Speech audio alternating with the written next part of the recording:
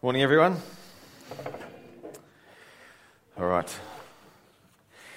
We got these in the mail the other day. Just a quick one. If you haven't got a Compassion Child in Indonesia yet, there's about more than 50 of families or so that support more than 80 kids in a particular project in Indonesia.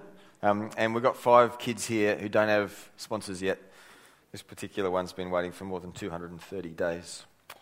Poor thing. So if you're thinking of sponsoring a Compassion Child in our projects in Indonesia, we have some kids that are ready to go right now. You can find Dominique afterwards and she'll help you with that. Okay, my name's Danny. If you don't know me, I'm one of the pastors here. We're in 1 John chapter 4 this morning in a second instalment in our signposts. What used to be our signposts in our DNA as a church. I'll keep looking up here because we've got this big Perspex a graphic planned here that has these on this wall, and I keep expecting to see it, but it's not landed yet. That has pursuing God, loving the family, growing in generosity, giving our best to the body, living and sharing the gospel. The 5 aspects of who we are as followers of Jesus here. We are disciples of Jesus. We're making disciples of Jesus, and these are the markers of our DNA. This is the second one this week. Last week, Pete brought to us pursuing God. Today we're doing loving the family. First, let's define love, because love is one of the most abused words and miscommunicated and misunderstood words in our culture. Now let's define the biblical definition of love. Most of us know John 3:16. Which is God's love for us. For God so loved the world that he gave his one and only Son, that whoever believes in him should not perish but have eternal life. Most of us could quote that. It's a verse often used to invite people to salvation. That's how much God loved us, that he gave up his life for us. But here's another verse that I want us to learn this morning. Just add a 1 at the start of that. 1 John chapter 3 and verse 16. We know what real love is because Jesus gave up his life for us. So we also ought to give up our lives for our brothers and sisters. No, it's coming. Next try. So we know what love is because Jesus gave up his life for us, so we also ought to give up our lives for our brothers and sisters. And when we say love, and every time I say love in this message here, I'm talking about that love. That is agape. Which is a Greek word, which means the love that seeks the good of the other despite the cost to myself. The love that it isn't about feeling or about affinity or about affection. It's about a choice to seek the good of the other regardless of how I feel about the situation. It is the selfless sacrifice of me for your good. That's love. That's agape. It's this love. We know what love is because Jesus gave up his life for us. We also ought to give up our lives for our brothers and sisters.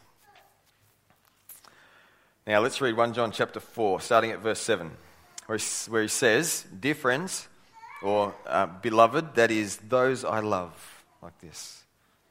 "Dear friends, let us continue to love one another, for love comes from God. Anyone who loves is a child of God and knows God, but anyone who does not love does not know God, for God is love."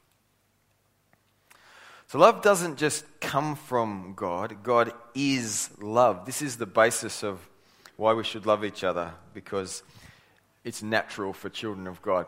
I had this on the slide, it's not working. If you've got notes and you want to write this down, this is point 1.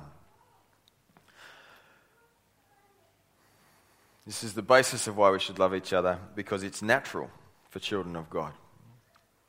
This is not just something God has on the side. This is his very nature. This is actually stunning, and I want to pause on this for a sec. So if people have been in the church for a while, this is cliche. God is love. You will have heard that before. But think about this with me for a second. The one God who made me, who holds my life and all life in his hands, the one before whom I will one day answer for what I do with my life. One day I'll give an account to this God who is supreme over everything and holds my every breath in his hand and at his choice, that God, his nature is agape, is selfless love.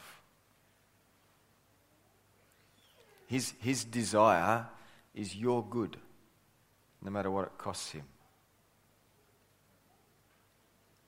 God is love.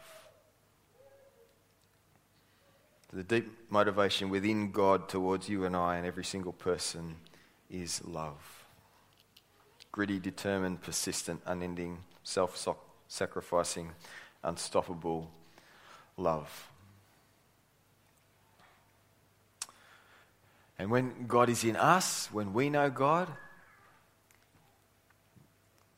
then it's natural for us to have the same love for our brothers and sisters.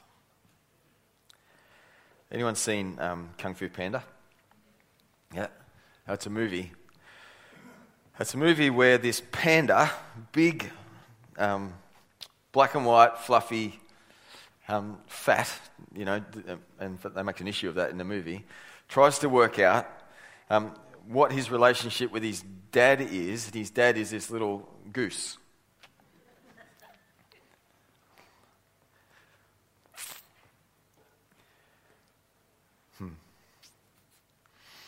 So he's trying to work out if he's actually related to the goose that raised him, and everyone can see that it isn't so. It's like people who claim to be God's children but don't agape. Everyone can see that it isn't so. There he is.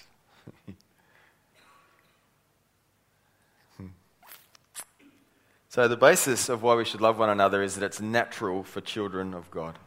The next compelling reason to love each other is that God loved us first. This is verse 9 of 1 John 4. God showed how much he loved us by sending his one and only Son into the world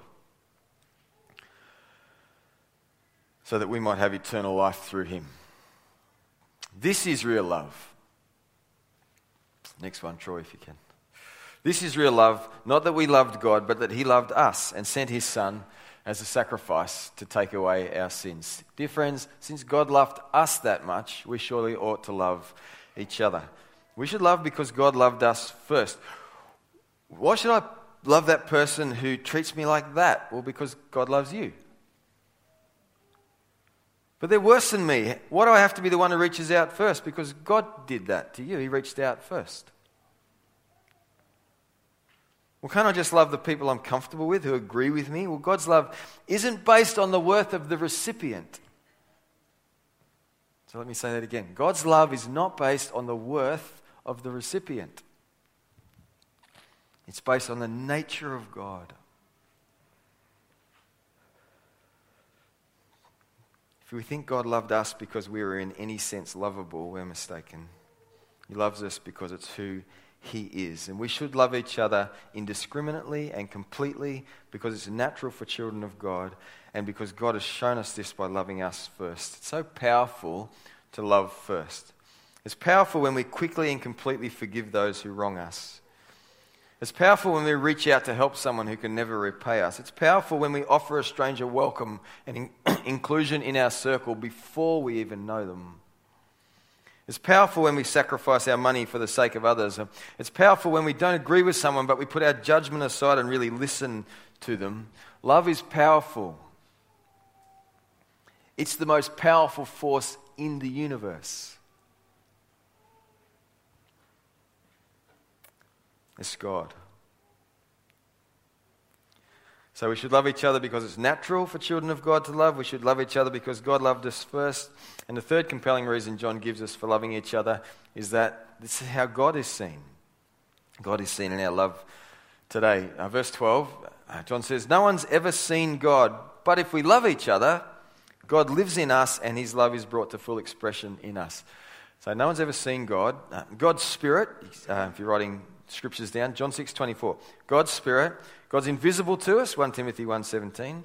He lives in unapproachable light that no human has or can see, in 1 Timothy 6:16.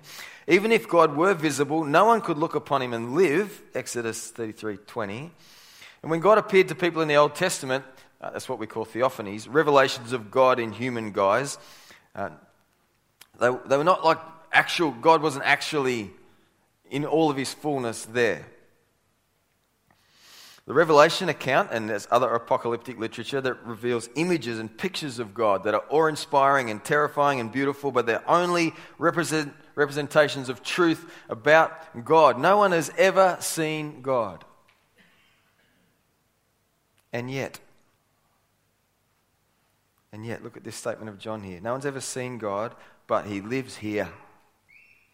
He lives here if his love is completed in us. You might have perfected in your translation there. The sense is brought to fruition. Yeah, I like the New Living Rendering actually. Brought to full expression. He lives here if his love, or inasmuch as, if you like, his love is brought to full expression in us. Now, John didn't make this up. He heard it directly from Jesus. Jesus said this, John 13, love each other. Just as I have loved you, you should love each other. Your love for one another will prove to the world that you're my disciples. And decades later, John writes, no one's ever seen God, but if we love each other, God lives in us, and his love is brought to full expression in us. It's the third reason John gives us to love each other, because that's how God is seen in the world today. Now, this isn't a journey any Christian does on their own. I talk to lots of people in this situation. I've got a faith, and my family, we follow Jesus that way. We're not really in community with any Christians or anything. We just kind of do it in our household that way. We're just learning. We're just trusting the love of God here, and we're learning the love of God here. That's so incomplete in this Christian journey.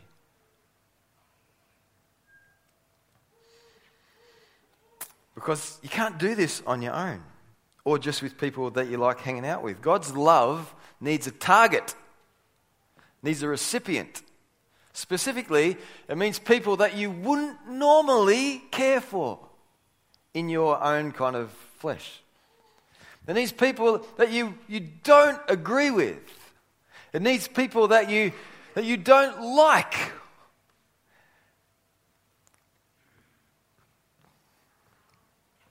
To be brought to full expression in us. How does my heart get to be completely full of the love of God when I love others, when I agape others, when I give my time and my money and my pride away to help somebody else for their best?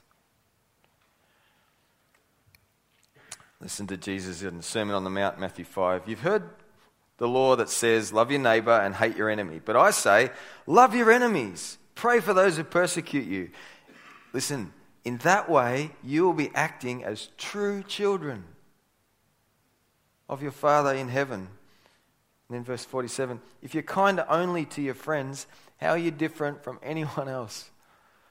Even pagans do that. But you are to be perfect. Is that word again?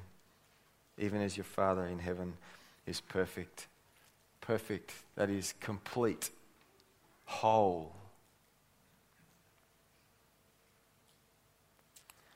Full of the love of God. This is what Jesus wants for us, where our hearts are transformed to the point where all we want for others is what God wants for others. That's when we get to completion. When I see a need, I recognize this in myself. My old heart is always asking this question, how's it going to affect me? I see that need, but how's this going to affect me? So you sit with someone, and yours does too. You sit with someone, and they face losing their house. And you're hearing that story, and you're empathizing, and you're going, oh, that's hard, and you know. But inside I'm thinking, oh, geez, I can't.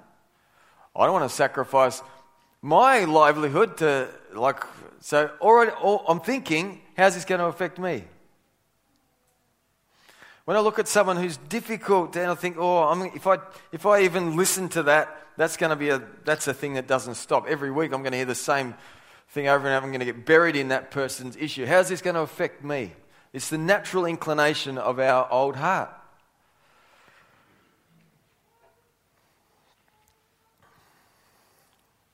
Some people we find scary. Some people have hurt us in the past. And our old heart assesses needs on the basis of what is in it for me or what it's going to cost me. But my new heart, with the love of God poured into it, is focused not on me, but on someone else. Where the priority is your need. What do you need?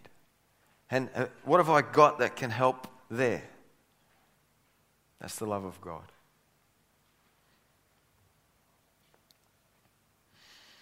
Imagine being free to love everyone perfectly and without fear.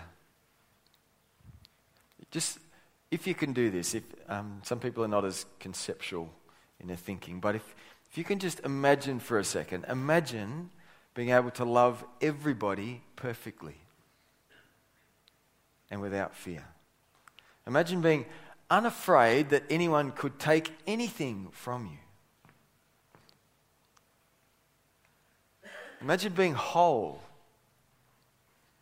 in your person. Imagine being complete with the love of God. It's very exciting. Let's go back to our text, 1 John 4, verse 16 now. Listen to this. We know how much God loves us, and we have put our trust in his love. I'll come back to that. God is love, and all who live in love live in God, and God lives in them. And as we live in God, our love grows more perfect, more complete. So we will not be afraid on the day of judgment, but we can face him with confidence because we live like Jesus here in this world. Such love has no fear because perfect love expels all fear. If we're afraid, it's for fear of punishment, and this shows that we have not fully experienced his perfect love. We love each other because he loved us first. If we're afraid, it's because we haven't fully experienced his perfect love. This challenged me so much.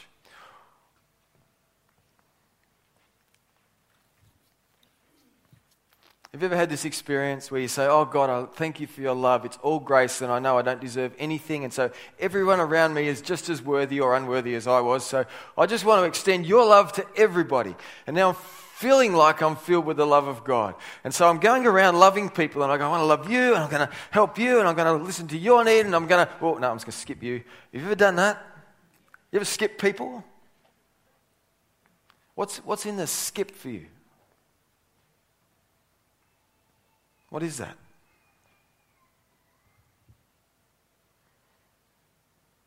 Is it past hurts? Can't. Is it because somebody wronged you before? Is it because they're just scary kind of people? Some people are scary to us. Is it that someone intimidates you? Is it that you don't actually think they're worthy of your consideration or your time? Or what's in the skip for you? You know what that skip is?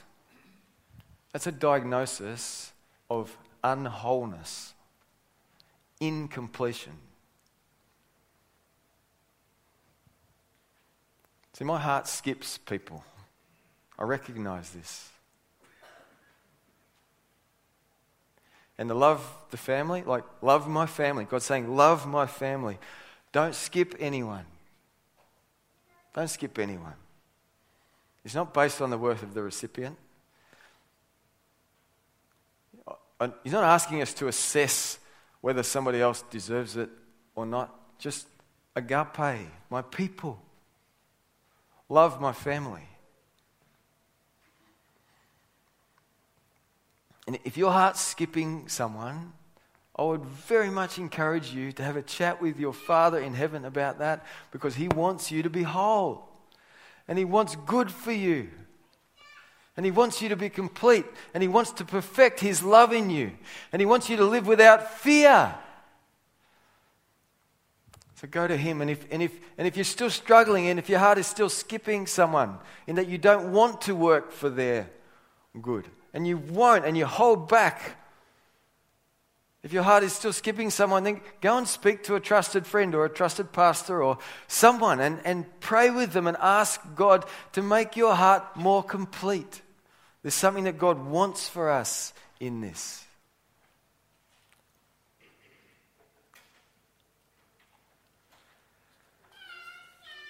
Paul prays this in his first letter to the Thessalonian church in 1 Thessalonians 3.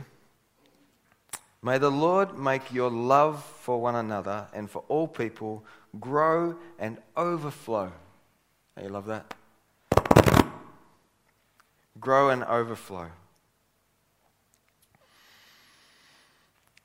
Again with the concepts, but imagine that you had so much like just desire for the good of others that it was just bubbling over in you. And the direction is all this way.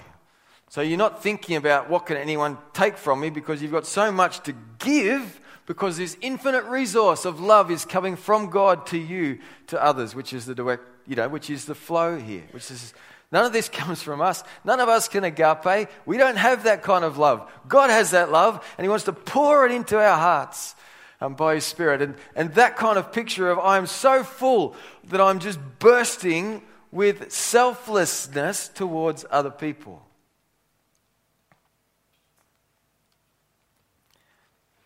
And I know many of you have experienced this and experience this on a daily basis, where it's almost joyous when you see someone who doesn't even consider themselves a worthy recipient, and you just pour love into that space.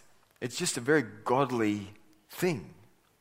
And it's so joyous to our hearts. And most of you will know this. When you don't want, when your old self doesn't want to be generous, but then God prompts you and you go, okay, and you sacrifice and you give something away, don't you just feel God? Don't you just know that was God? Oh. And when you don't want to include someone in your circle, but God says, I want you to. And so you open up and you let someone in and you go, oh, you can feel a little bit more wholeness in your life. A little bit more trust in the love of God in those spaces where you just surrender what you want and you trust God's love. It's a good thing for us, for our freedom, for our wholeness. And there's such a hunger inside and outside the church. There's such a hunger for wholeness, for completion. And people don't walk around saying, I want completion, that way. But people are lost and empty and wondering what the point of everything is. And when they see a little bit of agape, which is indelibly God and impossible without God, when they see Christians loving each other with the selfless love of God, when they see that, something sparks in their life, and they are drawn, if they're hungry for God, they are drawn to that because that is God. People want completion. People want to be whole. People want perfection. That is inside every human heart. And it's God's advertisement to everyone who's hungry out there. God's advertisement is the way Christians agape each other.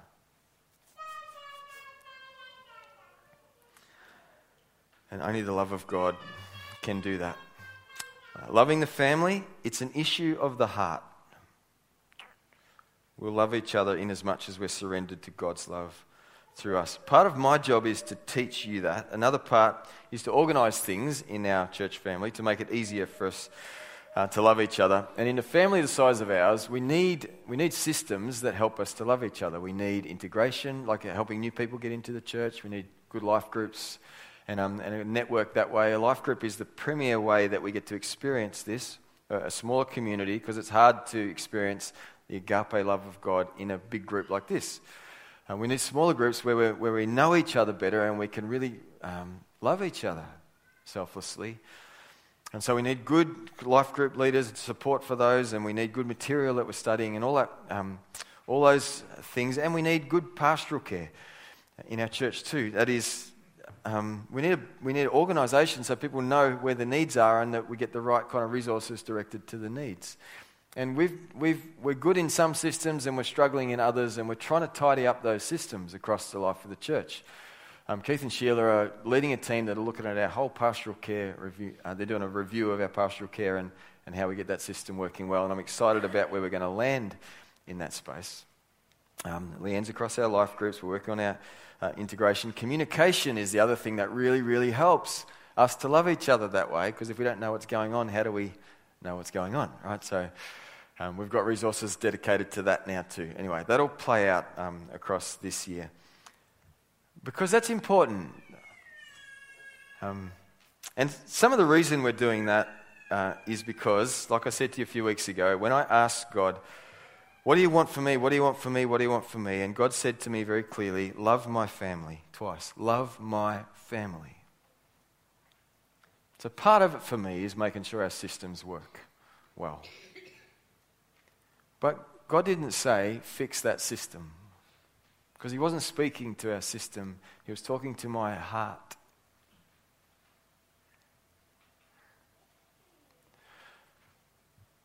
So if you look at that part of our DNA that says loving the family, and your mind goes anywhere but your own heart, you're in the wrong place.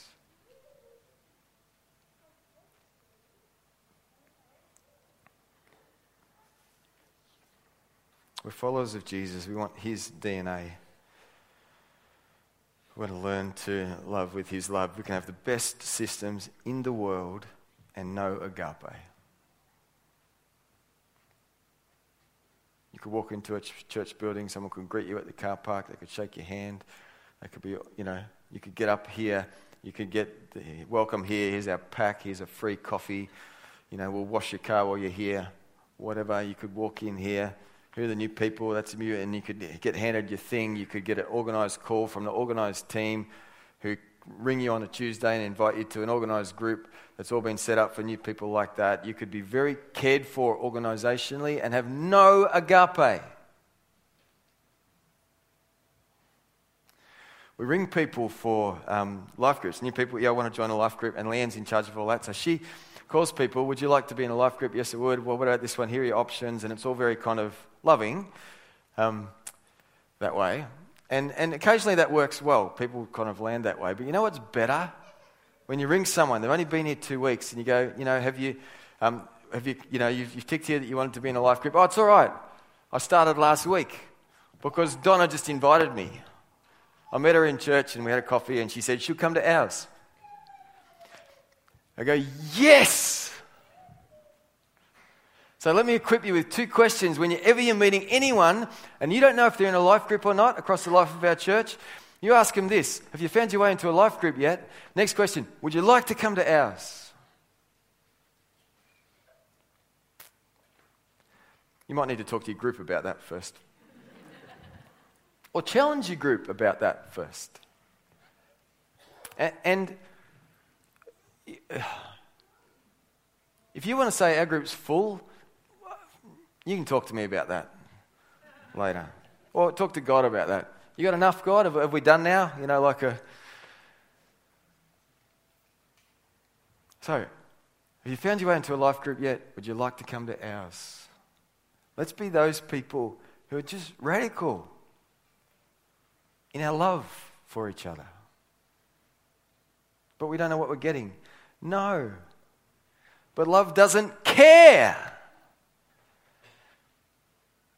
about the cost.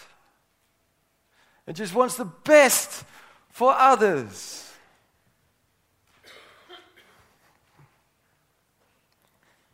If you found your way into a life group yet, would you like to come to ours?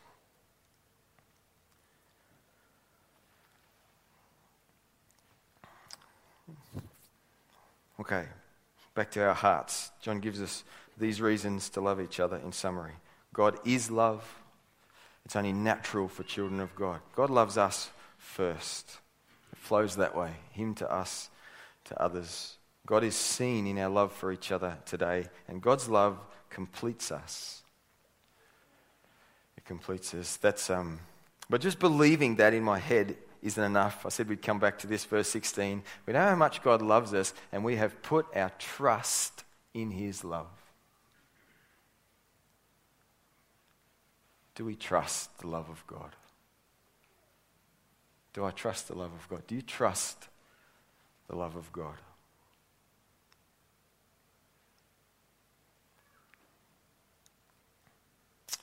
I thought we'd finish by just saying 1 John 3 and verse 16 together. It's not a hard one to remember, actually.